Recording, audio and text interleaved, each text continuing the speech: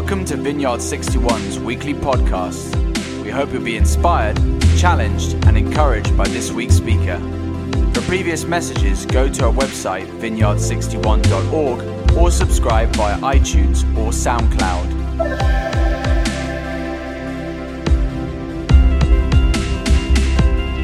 Amen, amen. Good morning everyone. Just about morning. It won't be morning by the time we finish this, so fasten your seatbelts.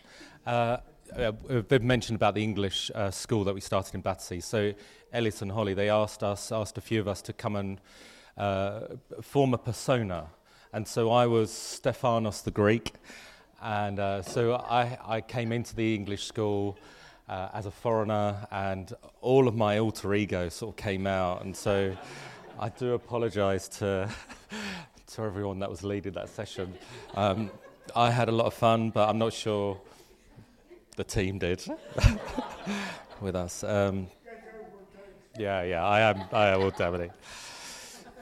We're right. If this is your first day today, we're in the middle of a series called Living Free, and the basis of this series is trying to reveal the truth and freedom that Jesus paid for, and for us to walk in that freedom here on earth. So we're looking at relationships, we're looking at sex, we're looking at money, and we're trying to figure out what does this look like to live free in our everyday context. We're so grateful for the servicemen and women who fought for our freedom, and we don't understand what it's like to be free, particularly as Christians in a Western context. To be free, to have this service is a privilege, where hundreds of thousands of Christians are martyred every year for their faith. And so we never ever forget the freedom that we've got, the physical freedom that we've got here as Individuals Church. Today, I'm going to talk about how we can be free in our minds, with a particular reference to some of the issues that we're facing regarding mental health. This week and next week, we're going to be looking at depression as a subject. So there aren't any jokes in here. I'm really, really sorry. Because I recognise this is such a huge topic. And a topic like just depression, I'm not going to cover everything. And I recognise in this room that there'll be people, you're right in the middle of a deep pit of depression. Some of you here, as I was praying today, I had this sense that there were a number of people over here, maybe one or two people, that you're right in the middle of thinking suicidal thoughts. And I just, as I was praying for you today, I just felt as though Jesus wanted to just to encourage you and reassure you. We've seen many times here in our church where people have come in the midst of suicide, and we've had the privilege of praying for them. They've come back the next week and the week after, and they've become free. And I just want to say, there's anyone here where you feel in the middle of, you're trapped in the middle of suicide, there is freedom. There is freedom. I know what it's like to have those suicidal thoughts. Just over the summer, Viv and the kids experienced me in the car. We were driving somewhere, took a few hours, and I was just weeping as I was driving, just in the middle of some depression. And so depression, it's often said that it's the common cold of our emotions. Eventually it touches everyone. And so it would be nice to think that we Christians didn't have dark days. Suddenly we take that step of faith, we've crossed the line, so to speak, and everything's rosy. We get a job, we get a husband, we get loads of money, we never have a dark thought. But looking through the Bible, as I've done, looking through the Bible, we see these great saints, these women and men who we laud as heroes. And we find that the Bible's full of these individuals who are at times of despair. And if we're going to have victorious living, free living, we must therefore learn how to deal with depression. Because it's either going to affect you or it's going to affect someone else that you know. And so it's one of those realities. Thankfully, being a West Ham fan, I'm kind of used to sort of 40-odd years of the desert experience. Okay, definition of depression. Depression is a state of existence marked by a sense of being pressed down, weighed down, or burdened, which affects the person physically, mentally, spiritually, emotionally, and relationally. In other words, depression is not a state of mind, but it's a state of being.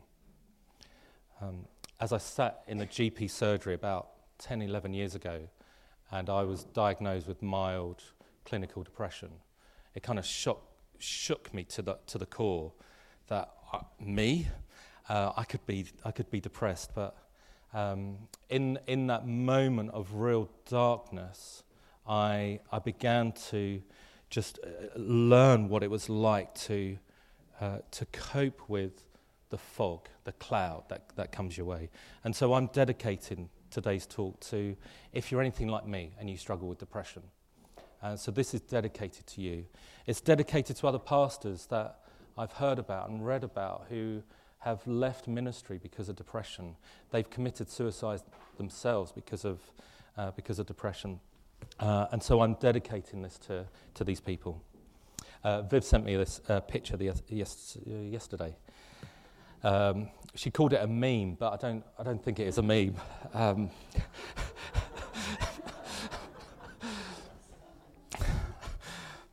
Okay, and it's a fantastic quote, and many of us can relate to this. Having anxiety and depression is like being scared and tired at the same time. It's the fear of failure, but no urge to be productive. It's wanting friends, but hating socializing. It's wanting to be alone, but not wanting to be lonely. It's caring about everything, and then caring about nothing. And last one, it's feeling everything at once and feeling paralyzingly nothing. Depression. According to psychiatrists, the majority of us suffer from serious clinical depression at some point in our lives. Most people never get the help they need. They just fight this battle on their own. I see that nod. Most of us fight this battle on our own. The biblical faces of depression: Moses, David, Elijah, Paul, the psalmists. Here's a few kind of faces. And studies of those that visit therapy, 75% of these clients will either have clinical depression or some kind of anxiety disorder. Let me repeat. Depression can be a very real problem. Many of us here who follow Jesus, we never forget we're Christians. We sometimes forget we're human. I never forget I'm Christian, but sometimes I forget I'm a human being. And so take this. So David, when he played music to Saul, it soothed his depression. I'm not a musician at all, but my prayer is over the next, I'm going to call it 20 minutes, that your soul will be soothed through this talk, and you'll have a welcome mat of hope that God will release to you. So what we're going to do is we're going to look at a case study of clinical depression in the Bible, and it's right here in 1 Kings 19. When I first became a follower of Jesus, it was in the transition from GCSE to A-level, and I turned up after the summer to my sixth form, and I said, I want to do religious education because I've become a Christian.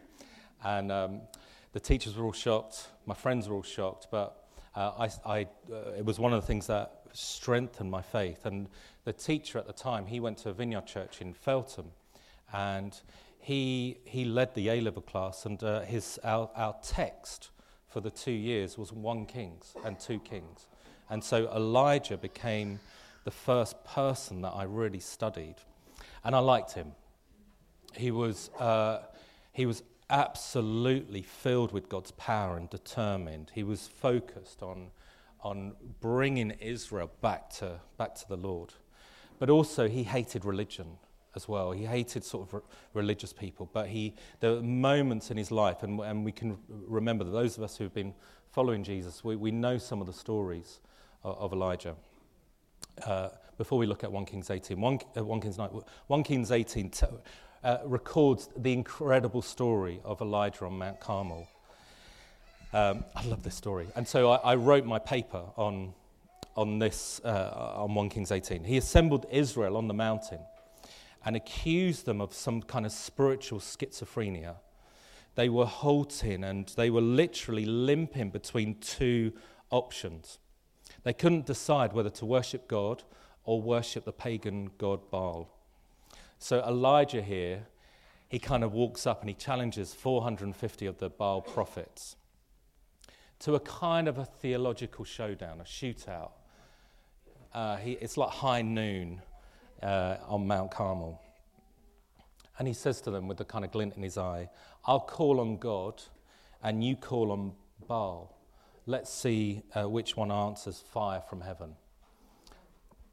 As I was reading that story and as I was learning about my faith, there was a girl in my year who was training to be a witch.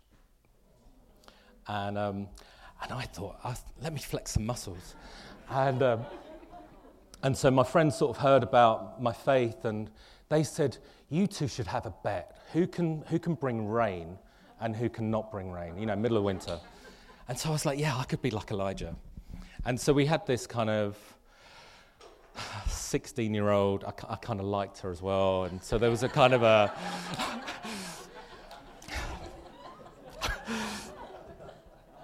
and I said, okay, in the middle of winter, for this week, I'm going to pray that there's no rain, and you can do your curses and spells to bring rain.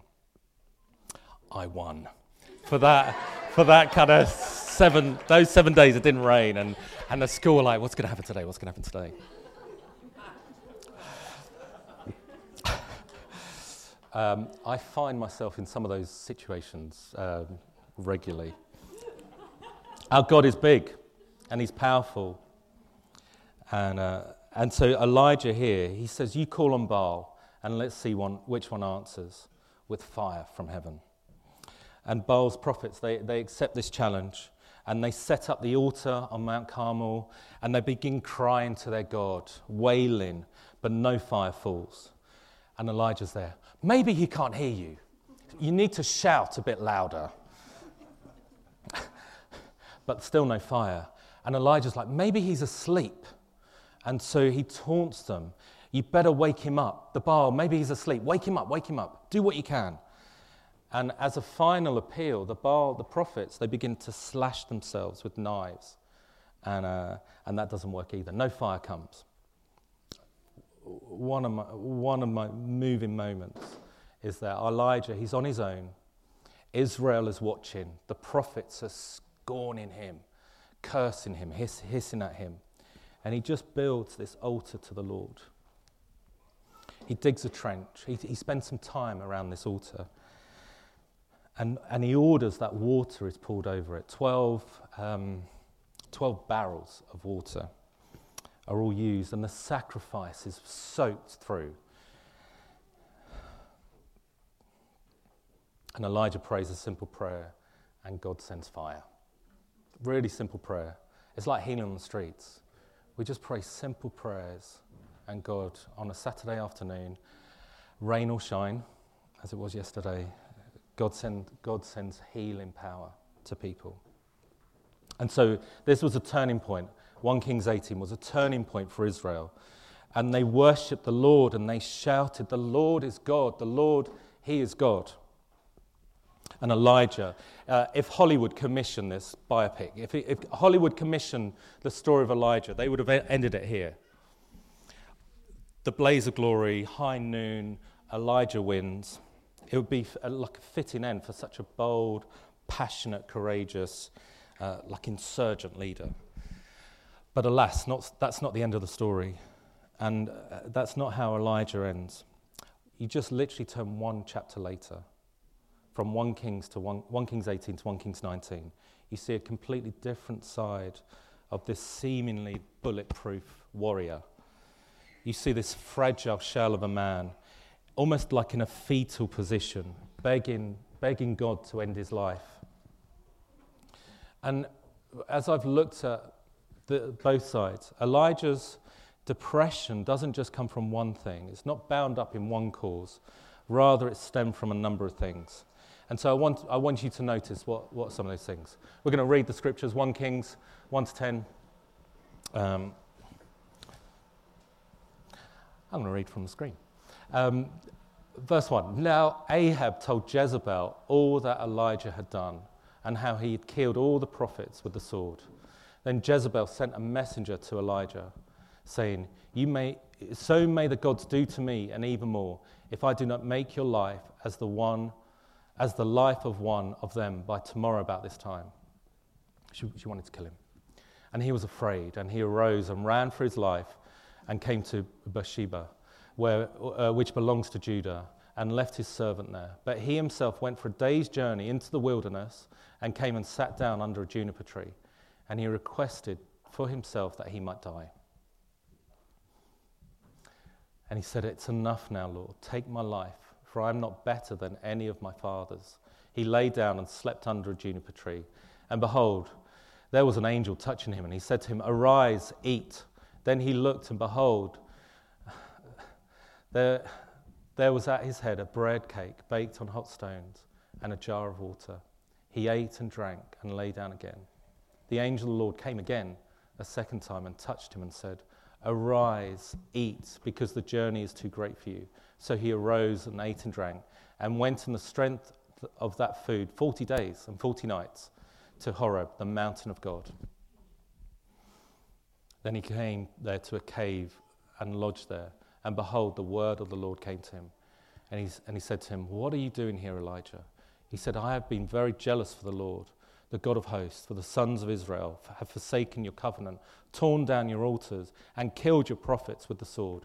And I alone am left, and seek my life to take it away. Okay, let's go back to the first slide.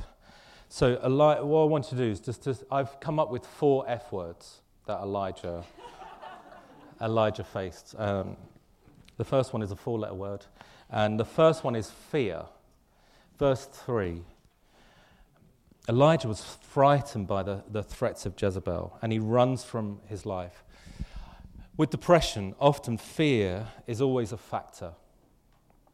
Many times, like Elijah, we become afraid of failure, we're afraid of loneliness, we're afraid of not getting the job completed, of not making it through college or school, or not having our relationships or our marriages go the way we'd like. Marriage go the way we'd like, not marriages. As a man, some of the thoughts we have as men is we're about to get found out. We're not good enough. If only people really saw what was really going on inside my head. Have I got what it takes? Some of those questions that we face as men. And they're all linked to fear. And many of us struggle with fear. Fear of man, fear of other people. What are people going to say about us? And exactly the same with Elijah. Verse 4, second one is failure. Elijah held this very negative opinion about himself. He felt that as though that he was no more successful in taking the nation's apostasy than the prophets who had gone before him. And again, it's easy to think in terms of failure. I'm no good, I'm incompetent, God made a mistake when he made me. Many of us here, you believe that you were a mistake, that you shouldn't have been born.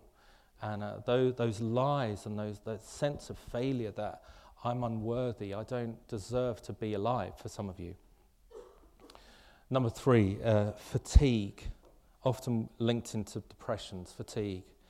Elijah, verse 5, Elijah was emotionally drained and physically exhausted. And we forget that we need rest and relaxation. We forget we're human and we need a good night's sleep. Depression is always related or reflected in our physical condition. Always. Fatigue is always related to depression. And lastly, I've kind of tenuously got an F here. Fruitility. Verse 10, Elijah said, almost like self-pity. He had a little pity party in verse 10. He was like, I'm the only one. Poor me. I'm only one left. They're all out to get me. He feels alone. He feels hopeless. And negative expectations that he has on himself. Elijah is paranoid. And he thinks everyone's out to get him. Many of us who struggle with depression think that the whole world revolves around themselves and that everyone is watching them and but also we're the only ones who really have the keys to the Lord, or the keys to kind of good character and bringing the Lord in. I don't know about you, whether it's fear, failure, fatigue, futility, self-pity. Have you ever felt like Elijah? And perhaps you're feeling like right now, alone, afraid, exhausted. Maybe you're just burnt out. You're literally burnt out or hopeless. Maybe like Elijah, you're just there singing the blues. If so, I want to just say this. You're a great candidate for the juniper tree. You're a great candidate for the juniper tree. And I just want to hone into this juniper tree. Find your juniper tree. I want you to see what helped Elijah climb out of the valley of despair and go on to the lifetime of useful service. His future was greater than his past experience. And for some of you here, you feel like your glory days are behind you. Find your juniper tree. Find that place where you can be restored and recovered by God.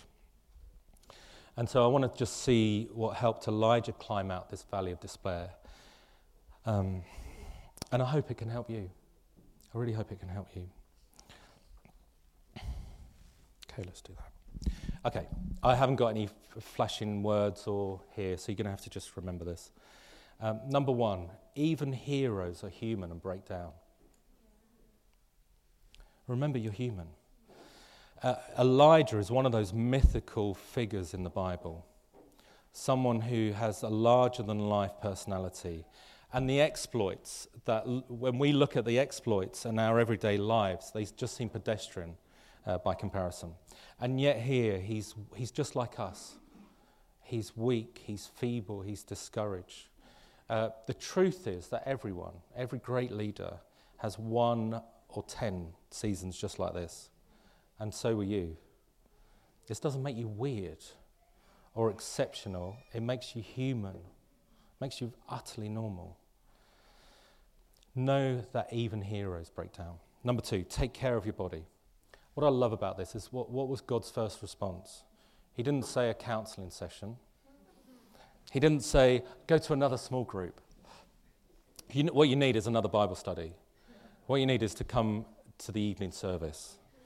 More church. No, God brought Elijah a meal. I love that. In all of his working for God, Elijah forgot to rest and take care of himself. Often, and again, forgive me, this just sounds very simple. Often the first step back to spiritual health is a good night's sleep. For the last 3 or 4 months, I've been really struggling with my sleep and been waking up for hours, and I hate it. I kind of, at first I thought, Lord, are you waking me up for such a time as this? if only. And then, I'd stay awake till about 6:30. And then be up at 7, wake up at 7. About 3 or 4 weeks ago, we had at the Battersea launch team, we got just someone to pray for me. And since then, my sleep's been amazing. It's been amazing. And it's made such a difference to me. I'm not sure, you probably have to ask Viv if it's made such a difference.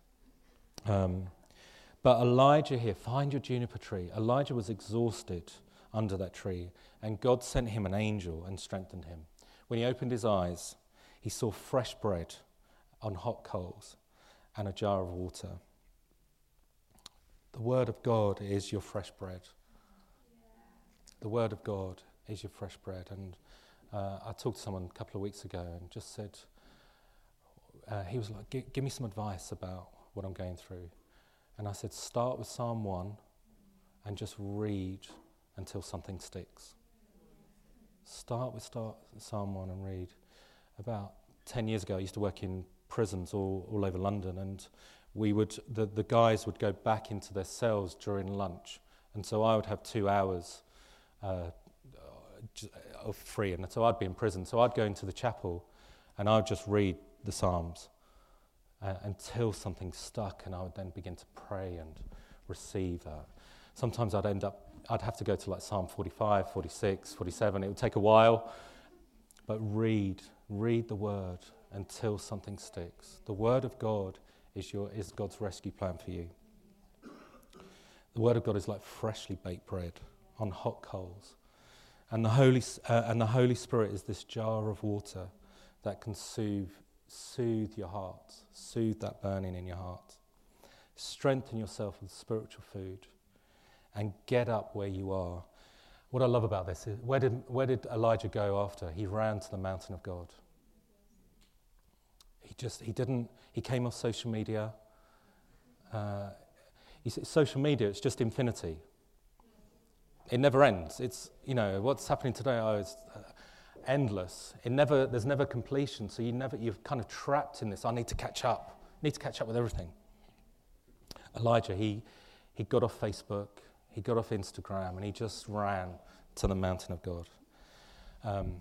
We measure success, I don't know if there's a number here, number 3. We measure success by the wrong metrics, particularly London Western Christians. We measure our success. 1 Kings 18, forgive me for that noise. 1 Kings 18, I even shocked myself. 1 Kings 18, you think he'd be celebrating this iconic moment in the scripture. You think Elijah would kind of keep him going for 5 years. All of Israel had turned their back from the false worship of Baal and embraced Jehovah. But Elijah considered himself a failure. 1 chapter later.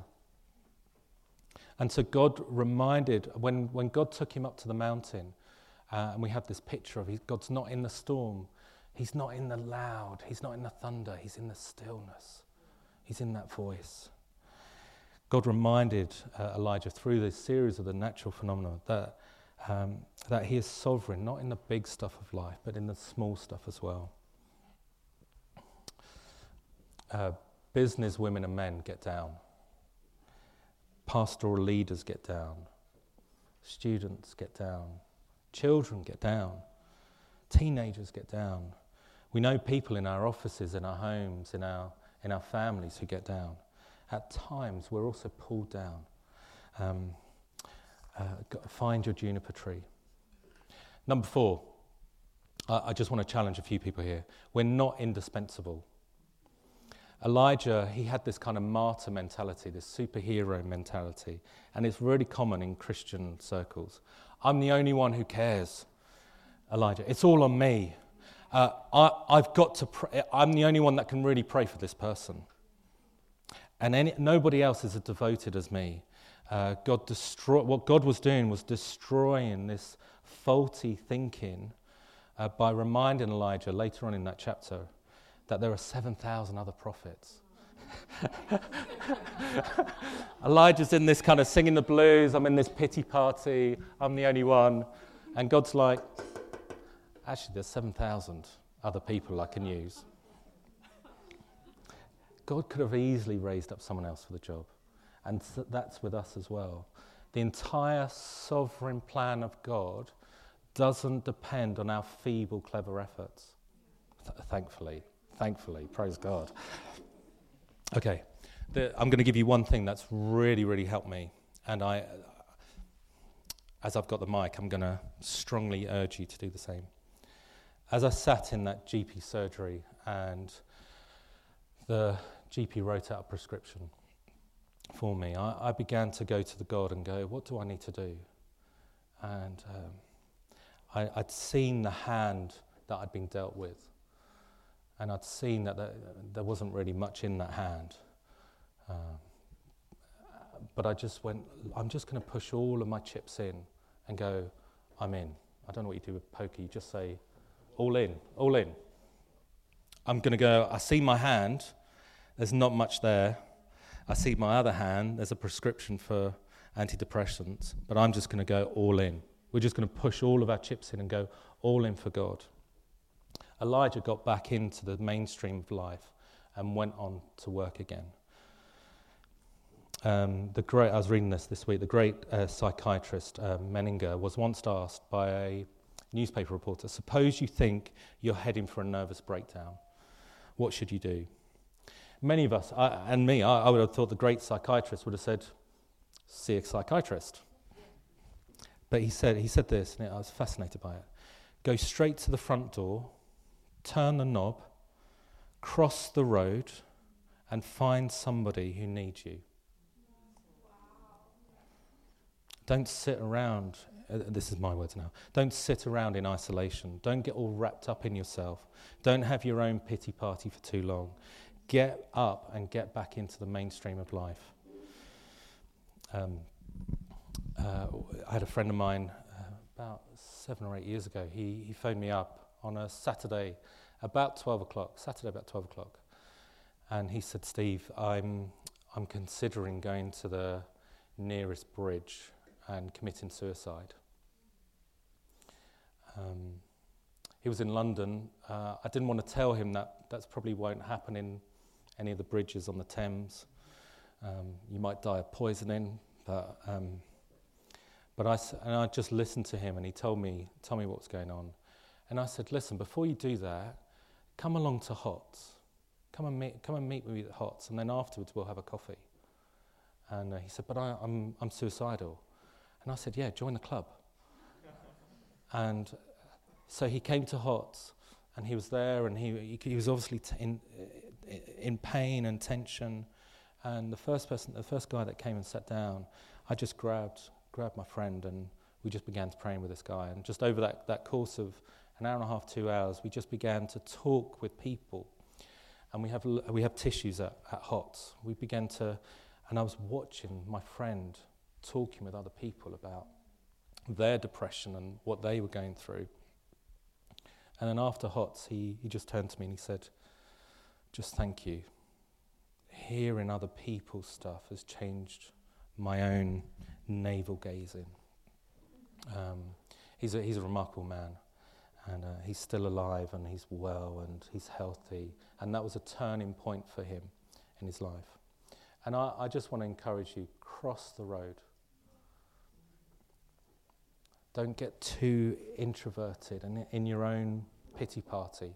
Just cross the road. Find someone who needs help and go and minister to them. The Rest of 1 Kings, fantastic book. Rest of 1 Kings tells of Elijah's, he leaves the earth in a blaze of glory. Elijah's whipped his depression and went on to a lifetime of useful service. At the end of his service, he closed his ministry, and God swept down and carried him up. The story carried him up into heaven in a whirlwind and a chariot of fire. Thank God we can do the same. He can do the same for us. Okay, last one. This is going from David, really. David, he strengthened himself in the Lord. One thing that you can do to this is your prescription for the rest of your life. Every one of you're going to get a prescription today. Strengthen yourself in the Lord. When David faced all kinds of trouble and danger, it says in this little tiny verse in 1 Samuel, you often miss it, 1 Samuel 30 verse 6, it just says this phrase, but David strengthened himself in the Lord. The Bible speaks to depression, which is good news for people like you and me, who often find themselves engulfed in this hopelessness. This verse just shines light into darkness. It gives hope to the hopeless and allows the depressed person to have a God's perspective rather than our own sort of dismal view. Strengthen yourself in the Lord. Find your juniper tree. Run to the mountain and meet with God through the Scriptures and through the Spirit. We've produced some scriptures and some words. What I'm going to do on our V61 community on Facebook, I'm just going to attach that there. A few years ago, I ran a anger management course at New Wine, a workshop, a seminar at New Wine, and they weren't quite sure how many people were going to come. It was packed. This marquee was packed. Hundreds of people who wanted to come for help for anger management. And this is very, very common. This is very, very normal, that people who are suffering with depression, anxiety, fear, stress. And so we're going to just post this here. As you read these scriptures and read these like declarations, thank God they're true, rather than what you feel. Think about them, pray them. And so Viv and I, we would take some of the scriptures and just begin every day, 3 times a day, I would just read these scriptures over myself and declare them over myself. And so we want to offer that to you as well. The other thing, as we sort of transition into communion, I love what Isaiah, he prophesied about what Jesus was going to do for us. Isaiah 50. This is about Jesus. I offered my back to those who beat me.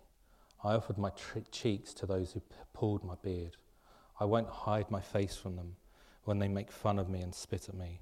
The Lord helps me, so I'll not be ashamed. I will be determined and know that I will not be disgraced. This thought when Jesus was here, that he set his face like flint towards the cross, scorning its shame, so that you and I can be free. He offered his back to be whipped and battered and torn apart so that we can be healed. When Jesus was at the Garden of Gethsemane and he sweat drops of blood for all kinds of depression, headaches, mental illness, he's provided a way through his blood and through his sacrifice. Why don't we stand? We're gonna take communion together. And then after communion, we're going to just have a time of worship and ministry where we're going to invite people to come. As the offering team get ready, about 18 months ago, I felt God say, make a cross. Make a cross on Sunday. Make a cross for our services. And I felt him say, he didn't want a kind of a slick, pristine, well-polished cross. And I had this picture that this rugged cross, this splintered cross that represents you and I. That Jesus, he came not for the slickness. He didn't come for the well-polished. He came for those that were cracked and broken, those that were... Jesus set his face like flint towards the cross, scorning its shame, so that you and I can be free from any shame. And so I went to the timber yard and I said, what's your worst piece of wood? Show me the worst piece of wood. And he said, well, I've got this one bit. We can't get rid of it. It's all battered and broken and cracked. And I looked at it and I was like, it's perfect. Absolutely perfect. And so this cross represents what Jesus has done to free you and I from all of our faults, all of our cracks, all of our shame. So as you come to the offering, there is some gluten-free options as well. As you come, what we do here is we just rip and dip. We just take some of the bread and we dip it into the cranberry juice. And then you can either take it there, you can come and kneel before the cross, you can go back to your seats. But we have an open table here. Anyone can come and receive communion. If you've never met or encountered this man Jesus, come forward, grab some bread, dip it in, and ask the guys to pray for you. ask them, I'd love to know who this Jesus is. Will you pray for me? And I just pray for those of us who are feeling depression and shame now.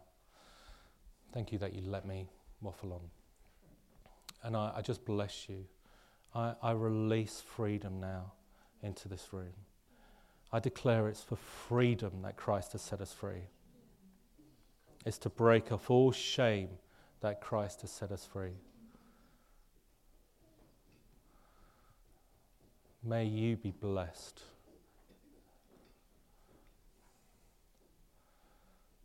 Come, Holy Spirit. So I'm going to invite the worship band to come up now. And just in your own time, just come as you are. Take a bit of the bread, dip it into the juice, and then receive this blessing from Jesus.